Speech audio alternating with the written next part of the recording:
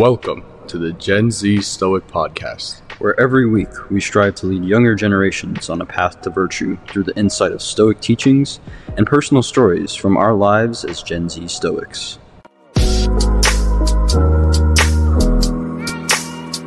Welcome to this week's episode of the Gen Z Stoic Podcast. I'm your co-host, Ren.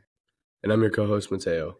And this week, with it being Valentine's Day on Wednesday, we are covering the Stoic concept of love and how Stoics love within relationships romantically, but not necessarily romantically, and we'll get into that. But with that being said, today is Super Bowl Sunday, so we're going to start out with some non-Stoic stuff here, get this out of the way. Our two Super Bowl predictions before the Super Bowl happens today. We recorded this at 11:36 on Sunday, so if we get it accurate... Mountain time, that's standard mountain. It's 10:36 here in Los Angeles. So. Yep.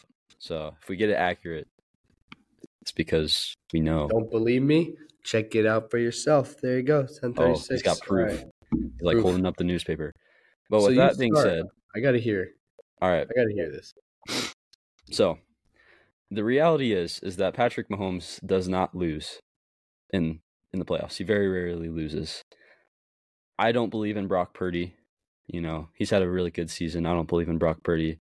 I think their defense, the 49ers defense, got shredded by the Lions last week. Mahomes is a much better quarterback than Jared Goff. And so as much as I hate it, because I really cannot stand seeing Taylor Swift make out with a dude after he wins on national television, I'm going to have to go with the Chiefs 27-21. That's going to be my prediction.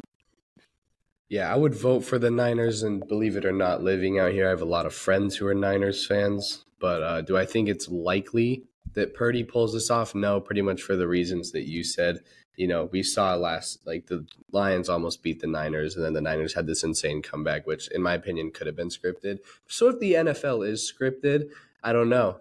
Who knows? But using statistics, I think the Chiefs are more likely to win, but I definitely would vote Niners because, you know, anything to not see Mahomes and the drama from the Chiefs go on national television. Anyway, to get into the meat of today's episode. First of all, we should note that is an emotional-based prediction.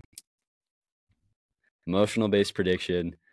I put my emotions to the side and picked the Chiefs. But like you said, we see examples of relationships that seem healthy. Taylor Swift and Travis Kelce. But I did acknowledge the fact, though, that it's likely, like using statistics, that the Chiefs are going to win. Do I want it? No. But if I had to pick who's going to win, probably the Chiefs. So now I flipped this prediction. Let's go, guys. But I want the Niners to win. But I want the Niners to win. But with that being said, we see examples of healthy relationships everywhere. Is Taylor Swift going to put Travis Kelce in a song a year from now? Probably. But with that being said, this week is Valentine's Day. We both have our respective feelings about Valentine's Day. Anybody who knows me knows that I think it's a corporate scam, and it emphasizes only caring about your partner one day of the year rather than just doling out that quality love and attention and maybe a little gift giving throughout the entire course of the year. But with that being said, Stoics had a very interesting perspective on love because Stoics did not classify love as necessarily a positive emotion. And we can very easily see why. In our generation especially, we seem to misuse love and we chase love and we get into unhealthy relationships, unhealthy dynamics, very terrible situations just in the name of wanting to feel loved. So love can do some pretty crazy things to people, and that's why Stoics classified it as not necessarily a positive emotion, but rather an indifferent. However, when you look at the history of Stoics, maybe don't look at Zeno when it comes to love, but when you look at Seneca, who was happily married and had a child, when you look at Marcus Aurelius, who was very happily married, when you look at Cato, who had children and loved them very much, all of these things show that Stoics were very, very capable of all types of love, really, familial love, platonic love between friends, and they were also capable of romantic love. So today we're going to discuss how they were able to pursue romantic love while still maintaining that Stoic perspective of, you know, self-mastery and acceptance and not really being too tied to love in a sense, but still being able to love fully and engage in happy relationships.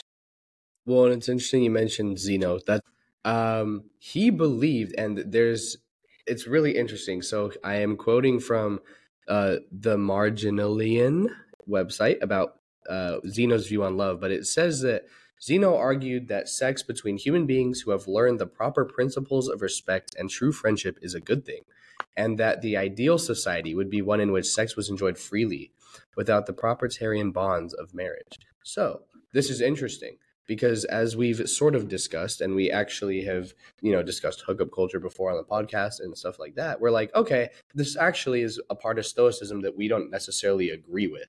Now, does that mean it's like objectively wrong? No, but this is like our opinion about this stuff. Because then you get into like Epictetus, and one of his quotes is, when you're properly grounded in life, you don't need to look outside of yourself for approval. And now that's not necessarily focused on relationships and love, but it certainly can be.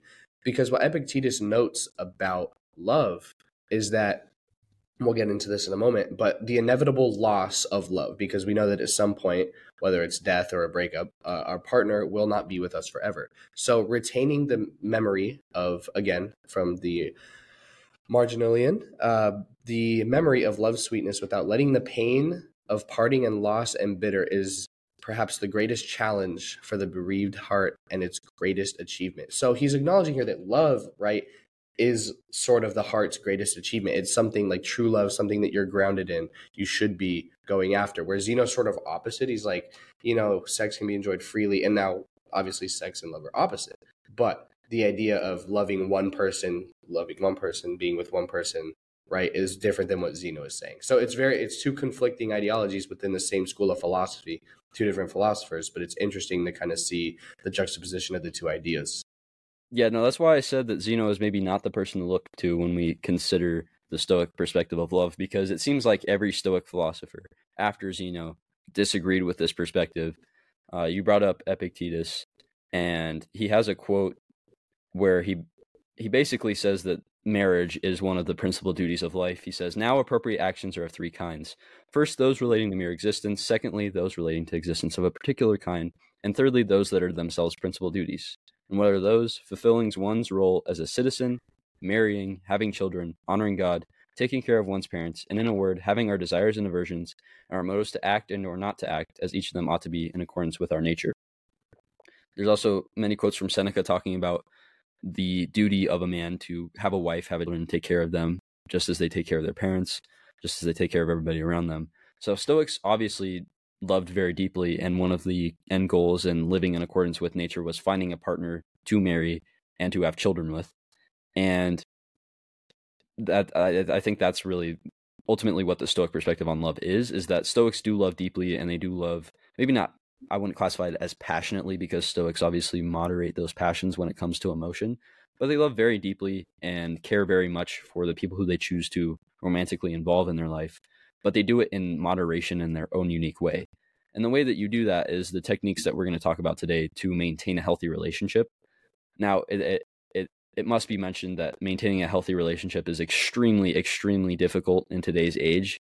Now, we obviously didn't grow up in the 1950s or 60s, so we can't really necessarily comment what it was like to date when you're 19 during those times. And those times certainly had their negatives as well. But in today's day and age, it seems exceedingly difficult for people in our generation to form healthy relationships that are long-lasting and aren't fleeting and aren't based on, lust or these negative forms of love, and are instead based in truly, sensual, natural type of love, where it's something that Stoics say is the natural duty. And so I think moving on to the way that you can do that in this generation, first and foremost is actually self-mastery. Just as with anything in Stoicism, it starts with yourself.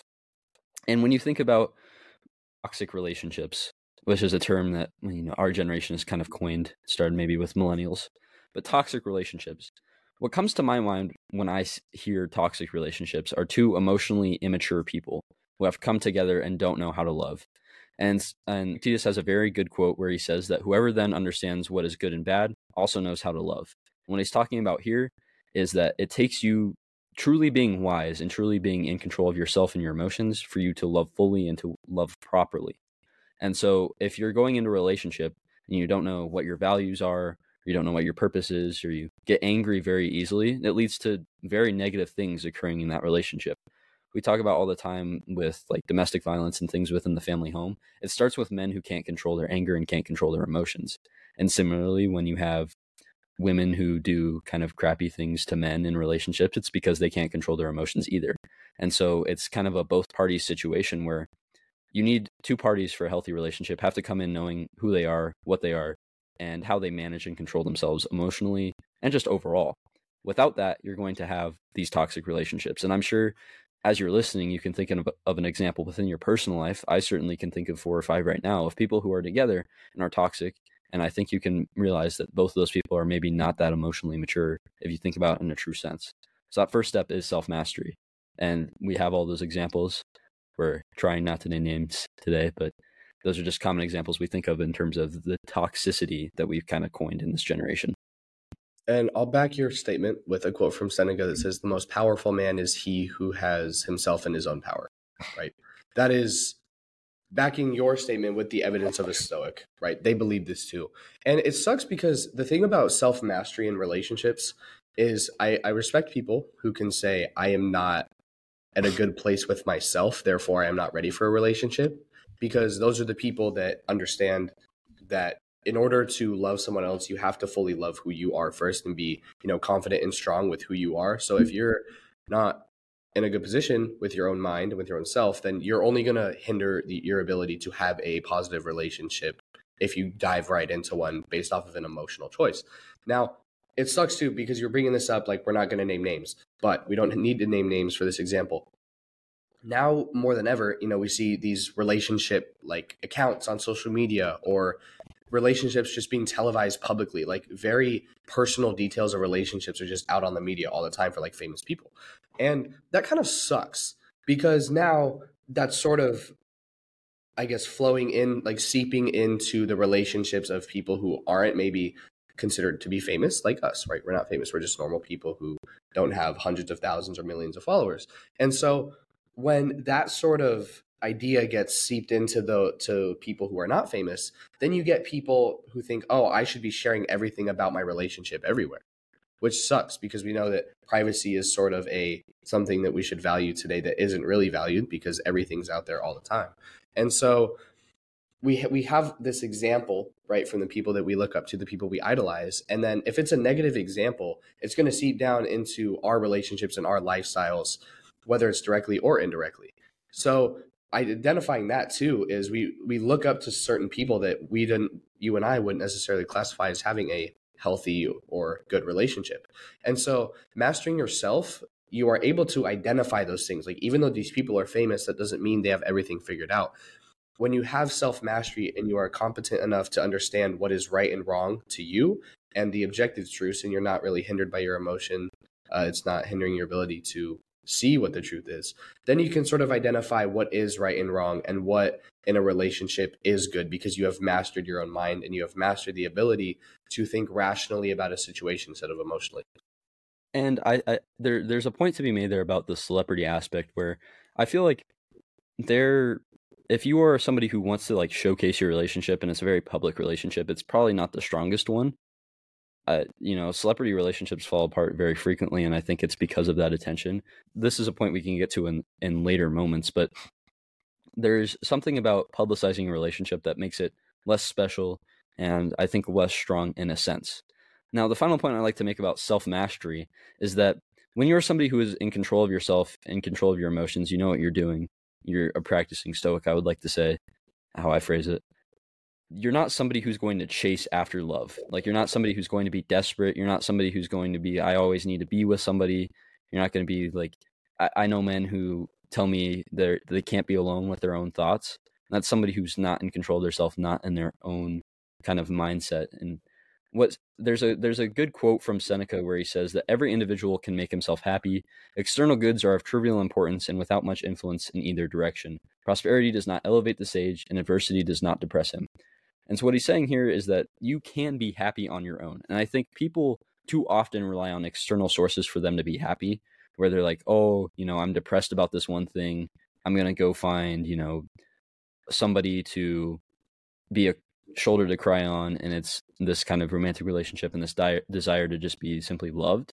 And I think we ultimately need to learn how to love ourselves first and be happy with ourselves first, be happy in our own company before we can then go and externalize it. Because then if the inevitability comes that you lose that romantic partner, you're not absolutely crushed. Because there's so many people who lose a partner and they're like, oh, I can't go on. I'm so sad about it.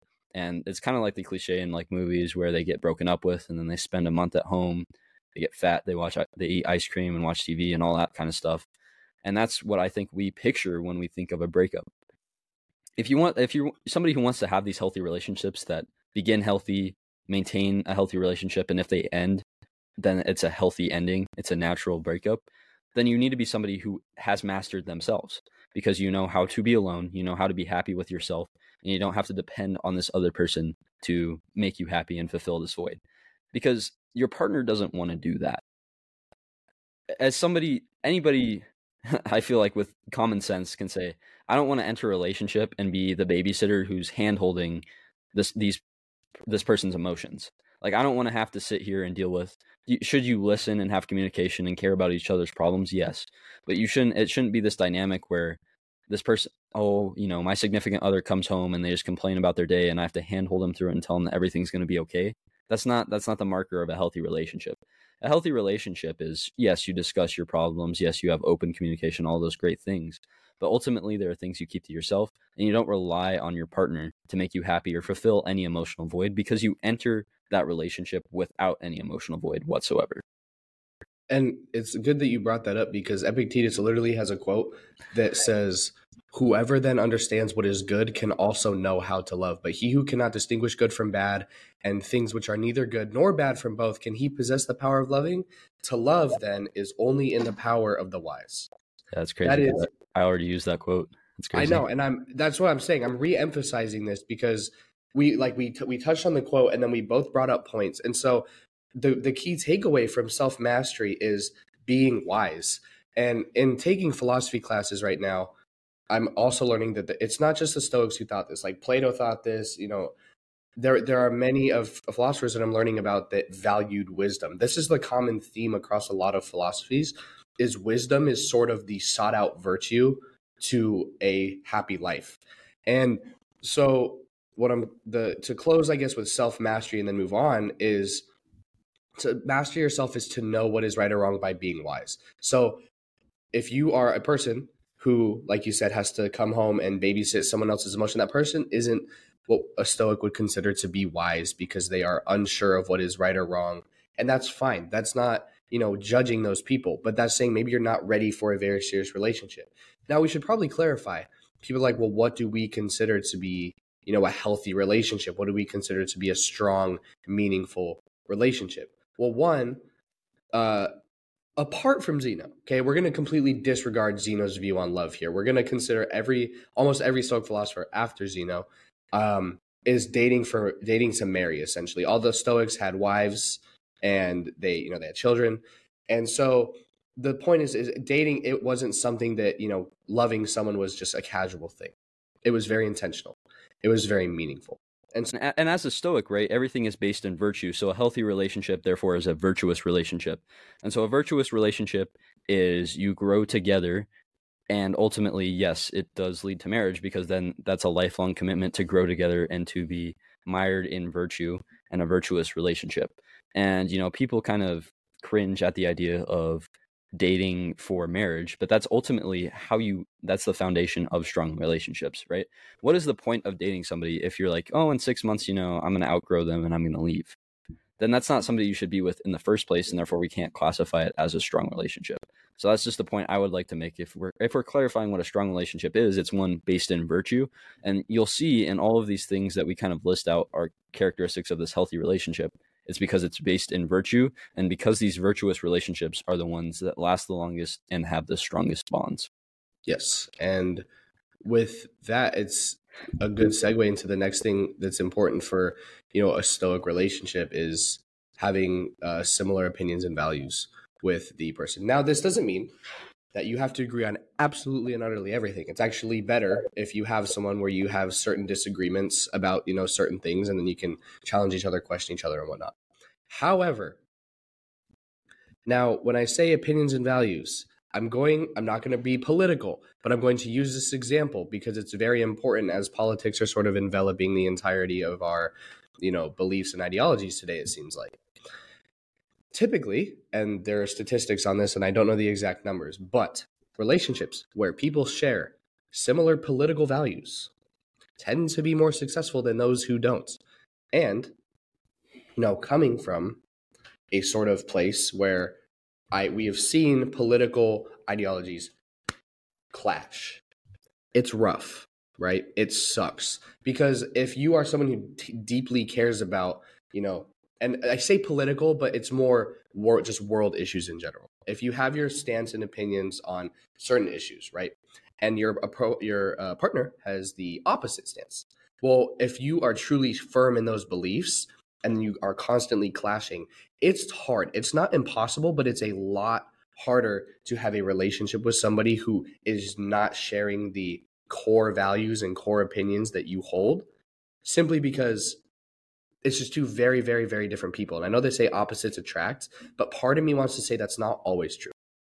Maybe opposites attract, but they don't always stay. They don't always stay together, because when it comes to really understanding who somebody is, if you have two very strong-willed people with two very different opinions, not good. Doesn't usually work. Oh, and I think I agree, but I think the emphasis when we say similar values should be around morals and ethics. I think there's certainly an argument to be made that, yes, you shouldn't be on completely different sides of the political spectrum. If you have somebody who's like, the government should take care of everything, universal health care, all these kind of more progressive views, and then you have somebody who's like, the government sucks, I'm anti-government, they're probably not going to coexist together in a healthy dynamic within a relationship. But if you have a little bit of variation within your political beliefs, I feel like that's acceptable. But where it's not acceptable to have really much variation is with morals and ethics, because if you're somebody who, has virtue ethics, the Stoic virtue ethics, and you also have morals that, maybe prioritize being genuine, being honest, being sincere, are you really going to be fine with getting into a relationship with somebody who lies or doesn't like to communicate openly? It's not going to work out. It's going to lead to an unhealthy imbalance. We talk about balance all the time, and I really like when we talked about bringing back, traditional masculinity, traditional femininity. We were talking about how it's an equal balance, and that it looks different, but that there's an equal balance within the relationship. And that's what this means, is that there's a similar values balance here where you match up. Is there a little bit of variation? Yes. And that's where we get into both sides of the equation are a little bit different, but they come together in an equal way for a sustainable relationship. And so when you look at all of these virtues that we talk about, the ethics we talk about that Stoics uphold, the moral values that we talk about all the time on this podcast, we like to believe that the people who listen to this podcast have similar values. But the first thing you need to do, it's why we talked about self-mastery first, is check what those values are. Check what your morals are, and then discuss those very openly early on within a relationship. Because you don't want to be in a relationship where you're 6 months in and you find out that they have some moral belief that completely diametrically opposes yours. And now you're having to sit there and contemplate, this person doesn't like to talk about X, Y, and Z, and yet I'm a very open communicator. You don't want to think about that 6 months, a year in. You want to get that out of the way first. And more often than not, unfortunately, it's not a judgment necessarily of that other person's character, but it's a judgment that their character cannot coexist in a healthy relationship with yours. So you don't necessarily want to change those values in that person. You don't want to work to completely change their morals and ethics. Now you can make that judgment yourself, how opposed they are, how different they are, whether the work is worth it to bring them closer together. But ultimately, more often than not, you're going to want somebody who is very closely aligned on those morals and ethics. If it's somebody who, I always think about the example, I would really, really like within a relationship, if I found a woman who was very invested in stoicism, very invested in philosophy, and upheld a lot of those kind of ethical and moral beliefs, that would be great. And at that point, I would then maybe cave a little bit on political beliefs or things of that nature. Because if we're putting it on a pedestal, right, it's these morals and ethics that build the character of a person, right? So these are what you should prioritize most in terms of similarity.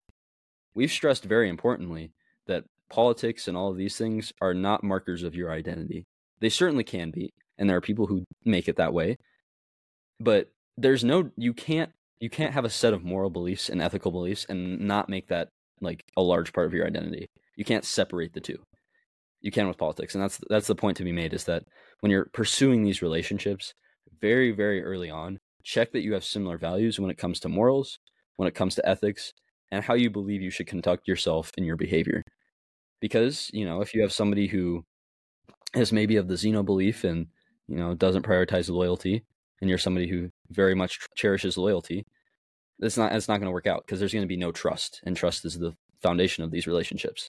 So to establish that strong base, that strong foundation, that trust, check those values very, very early on.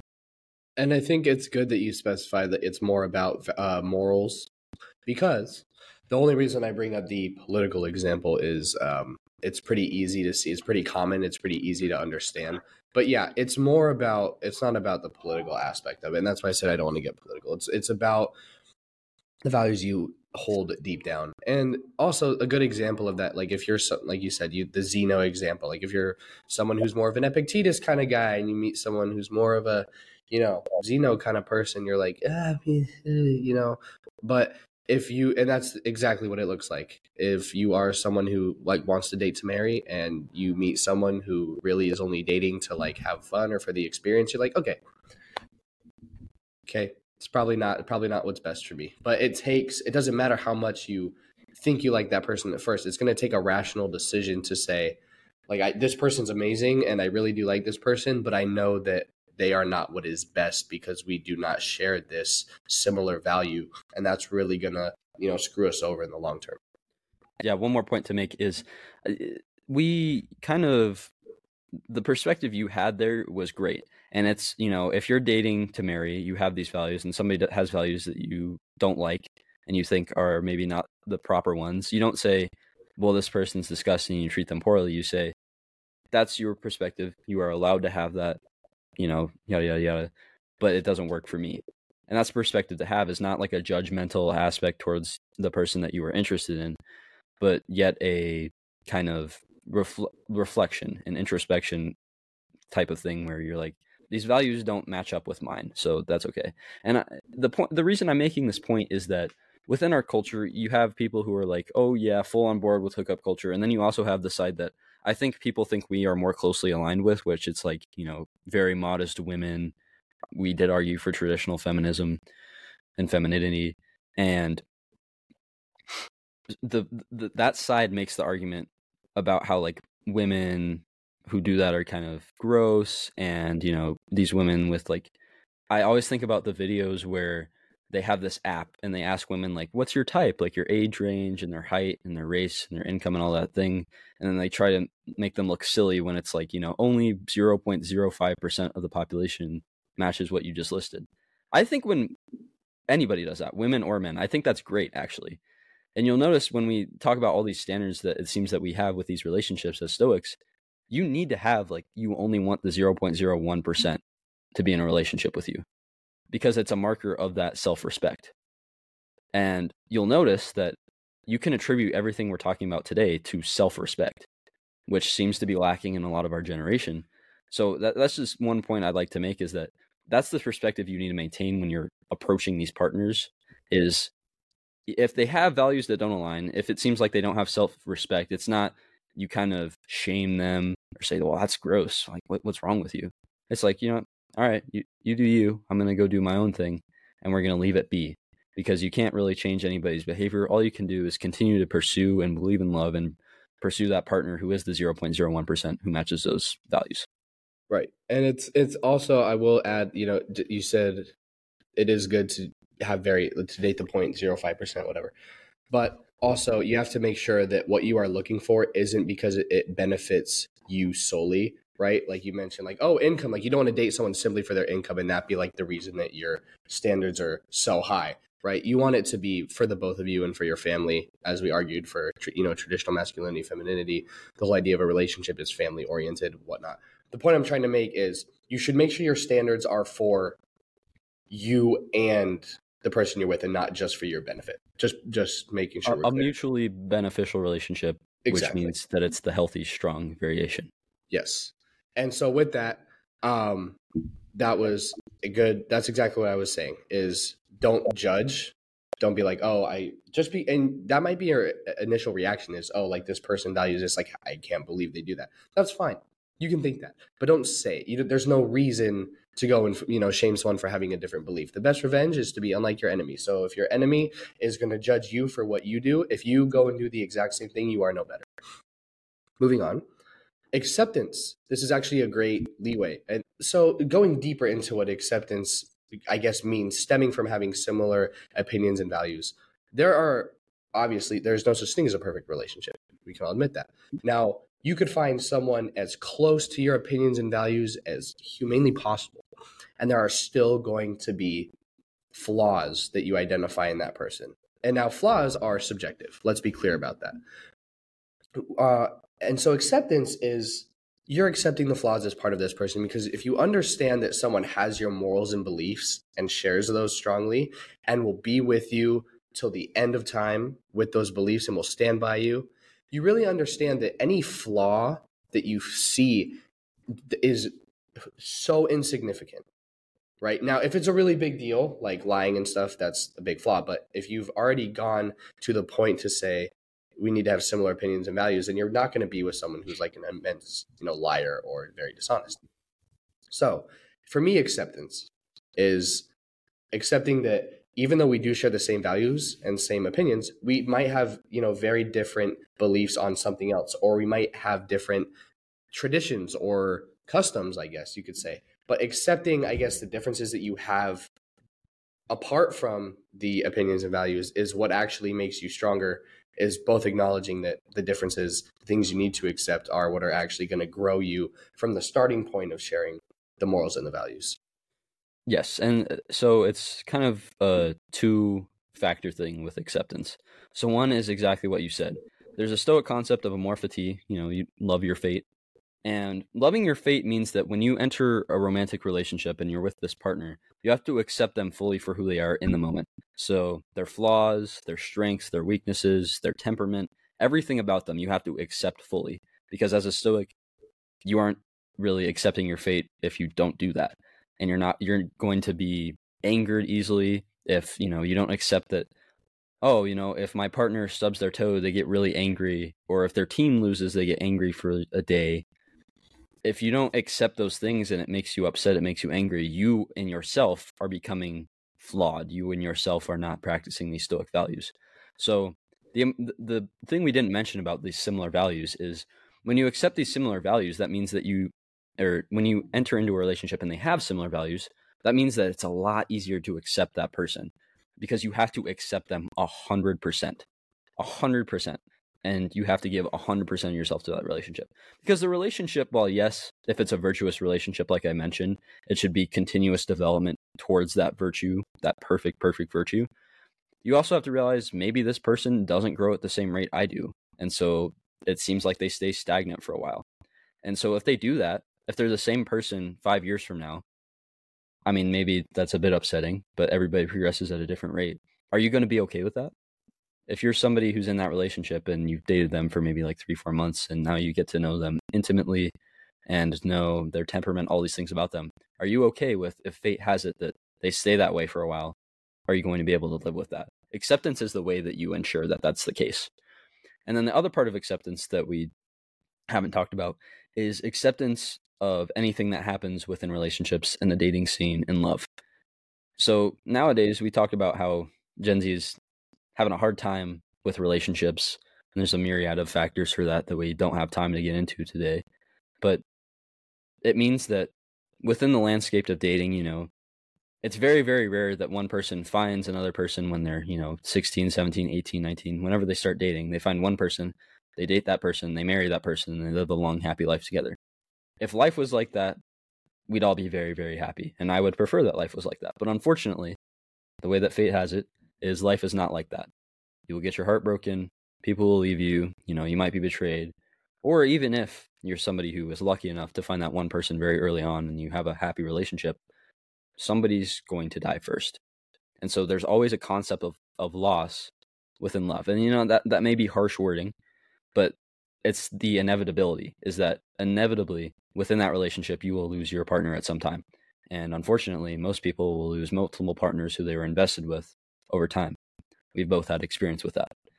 And so the reality is, the way that you push through that and you remain hopeful and you remain healthy and having these standards that mean that you can get into these relationships continually with the hope that they pan out, is accepting that that's part of the reality, accepting that those difficult things are going to happen all the time, because that's kind of the name of the game.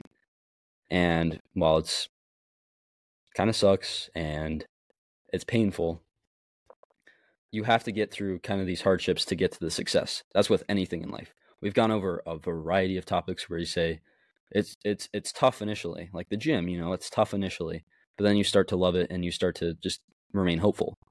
And love is one of the most important things in the world, so you should definitely have that perspective towards it. Because there's so many quotes that say, when you lose the idea and hope that you can be loved, like you lose the purpose of life. Stoics didn't believe that necessarily, but love plays a large role in people's lives. And so the way that you kind of maintain that mindset where you're going to enter every relationship with the idea that not like, oh, I don't trust this person, or these issues that we see with people who brag about it. It seems like we're like, oh, I have trust issues. Oh, I have X, Y, and Z issues. The way that you avoid all that is accepting that it's all part of it. Right. That you're going to strive through these hardships and you're going to struggle, but ultimately you're going to be rewarded because you're going to find this strong partner. And it's a good reason that you bring that up about acceptance, and that is what the Stoics called premeditatio malorum. Now, that quite literally means the premeditation, and then mal, which means bad. Malorum it means the premeditation of the evils and the troubles that may be ahead. Now, like you said, this ties in very strongly with amorphotia's acceptance and the love of fate, right? So basically, what premeditatio malorum does is it basically prepares you for what's ahead. We know that even if you've earned something and you've done everything to deserve something, you may not get it because life doesn't really care what you want, which is a harsh reality. But that was something that Epictetus was very big about doing, even so much to the point where he says, if you kiss your child or your wife, say that you only kiss things which are human, and thus you will not be disturbed if either of them dies. Now, that's a very harsh way to look at things. But the idea but the bigger picture, right, is not, obviously I think it's in human nature to be disturbed if, your wife dies, right, or your child dies. I don't think that's wrong at all. But what he's saying is, what he is meaning by disturbed is affected long-term to the point where you are incapable of doing anything after, right? Now, mourning in itself is not a bad thing, and grief is not a bad thing at all. Clearly, when we lose the people that we truly love, it is very hard to move past that. But by practicing this concept, it is easier for us to move on. It's not saying that, an easier is going to look different for everybody. But what he's saying is by preparing yourself and accepting that bad things are going to happen, but not fearing these things, just being aware and accepting that this is the truth, this is what will happen. So denying that is illogical, and it makes no sense to say, oh no, they're going to live forever. Like, I love this person so much, and because I love this person, they're never going to die, blah, blah, blah. That's setting yourself up is false hope and is a false reality that you're going to be living in, and you do not want to do that. And he's also saying, in addition to you have to move on, he's also saying that realizing very early on that you can lose this partner makes you cherish the relationship much, much more. And we mentioned how, Valentine's Day is Wednesday. My biggest problem with Valentine's Day is that it's just kind of this overload of, love and affection on one specific day. We as Stoics talk about how we hate that we mark certain days on the calendar when it's like, oh, time to be productive. Like January 1st, oh, it's time to make New Year's resolutions and be a better person. The calendar shouldn't dictate that. And equally, the calendar shouldn't dictate when you love a person the most. That kind of love and affection that we seem to get, where we get balloons and we get all these fancy gifts and everything. You don't have to do that every day, but that sort of attention and affection should be present in your relationship every single day. And that's, I think, what Epictetus is pointing out here is that when you realize that whether it's your wife or your children or just your partner whatsoever, you need to cherish them fully. And the way you do that is you realize that it's kind of applying memento mori, the concept of that, to a relationship, is that the relationship, just as your life is not guaranteed tomorrow, neither is the relationship. And so therefore you need to love fully and really cherish the relationship as much as possible with that in mind, that you could lose it tomorrow. And then you'd be okay with it. And so it makes those relationships stronger, not only because you realize those negative things can happen and then you have to move on, but it just makes the relationship stronger. And it also means that when you are somebody who's a teenager, early 20s, I don't really know when people get married anymore. I don't know that statistic. I would imagine it's probably getting later and later. But when you're in this dating stage, it also means that you're not going to cling to toxic relationships and weak relationships and relationships that aren't going to pan out because of all of these things, really. You know, self-mastery, you know, that you can be alone with yourself, but also you realize that I don't have to accept this negativity. It's an inevitable part of it, but I don't have to be mired in it. I can get myself out of it. So there's very, very, very many good perspectives we can take away from that one singular quote, and it's multifaceted. But the key point to be made here is that acceptance needs to be ever present. It needs to be everywhere in your relationship. Because if you can't accept 100% of your partner and you can't accept 100% of the outcomes, then you aren't fully prepared to be in that relationship. So the full preparation, the full toolkit is accepting 100% of the fate of your partner and the relationship. So if that partner doesn't grow, that's fine. I'm okay with who they are now.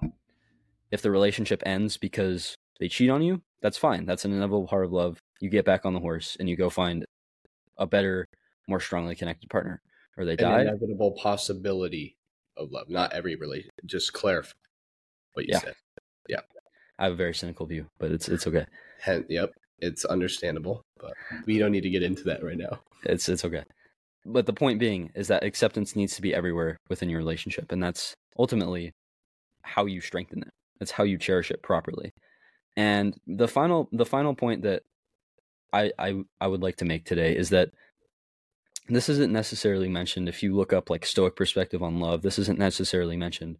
But one thing that I think is the marker of a successful relationship and is something that's tied together through all these kind of things is you need to be your own independent person. Independence within a relationship is very good. Now, it's ironic because I just mentioned how you should really cherish the time you spend with your partner, but there needs to be time apart from your partner. There needs to be time for you to go do your own independent thing. Now, is it cool to have a relationship where you're doing everything 100% of the time? Maybe. I don't know. I haven't experienced that, so couldn't say. But I do know that it's not what you want. Yes, it's not what you want. That's what I know. Is it's not what you want because your character development should be aided, just like it should be aided by friends and people close to you. Yes, it should be aided, I think, more than your friends by your partner, but it also needs to come independent of that partner.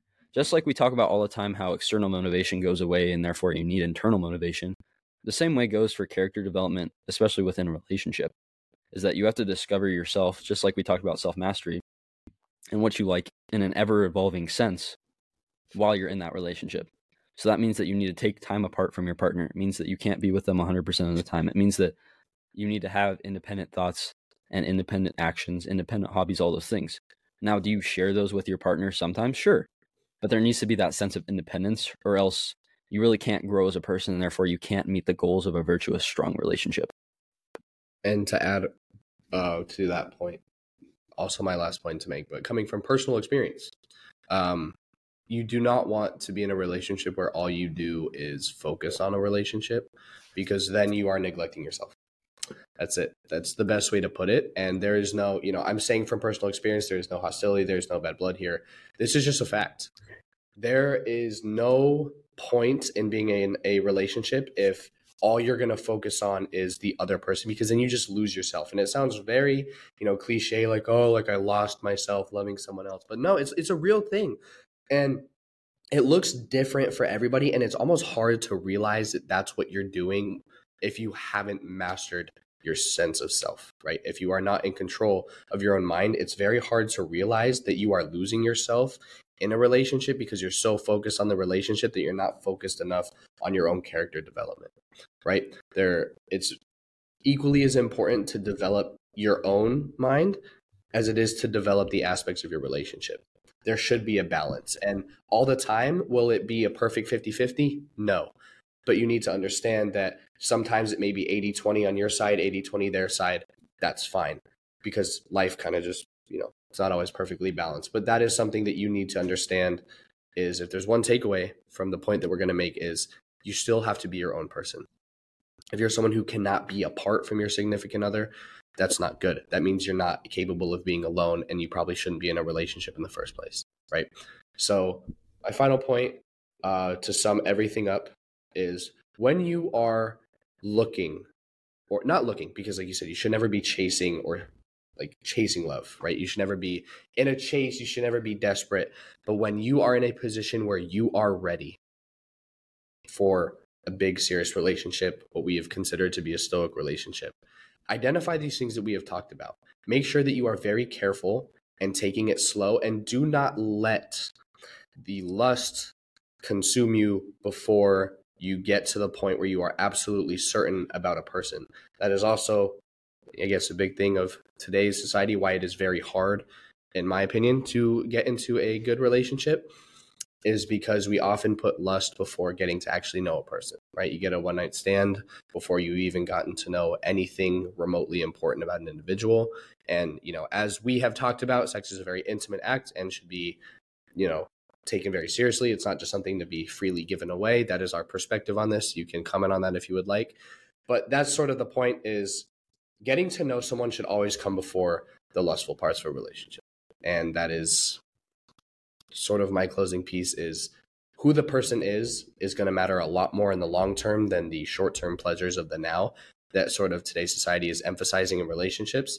Focus on purpose and virtue and intentionality in the relationships you are given.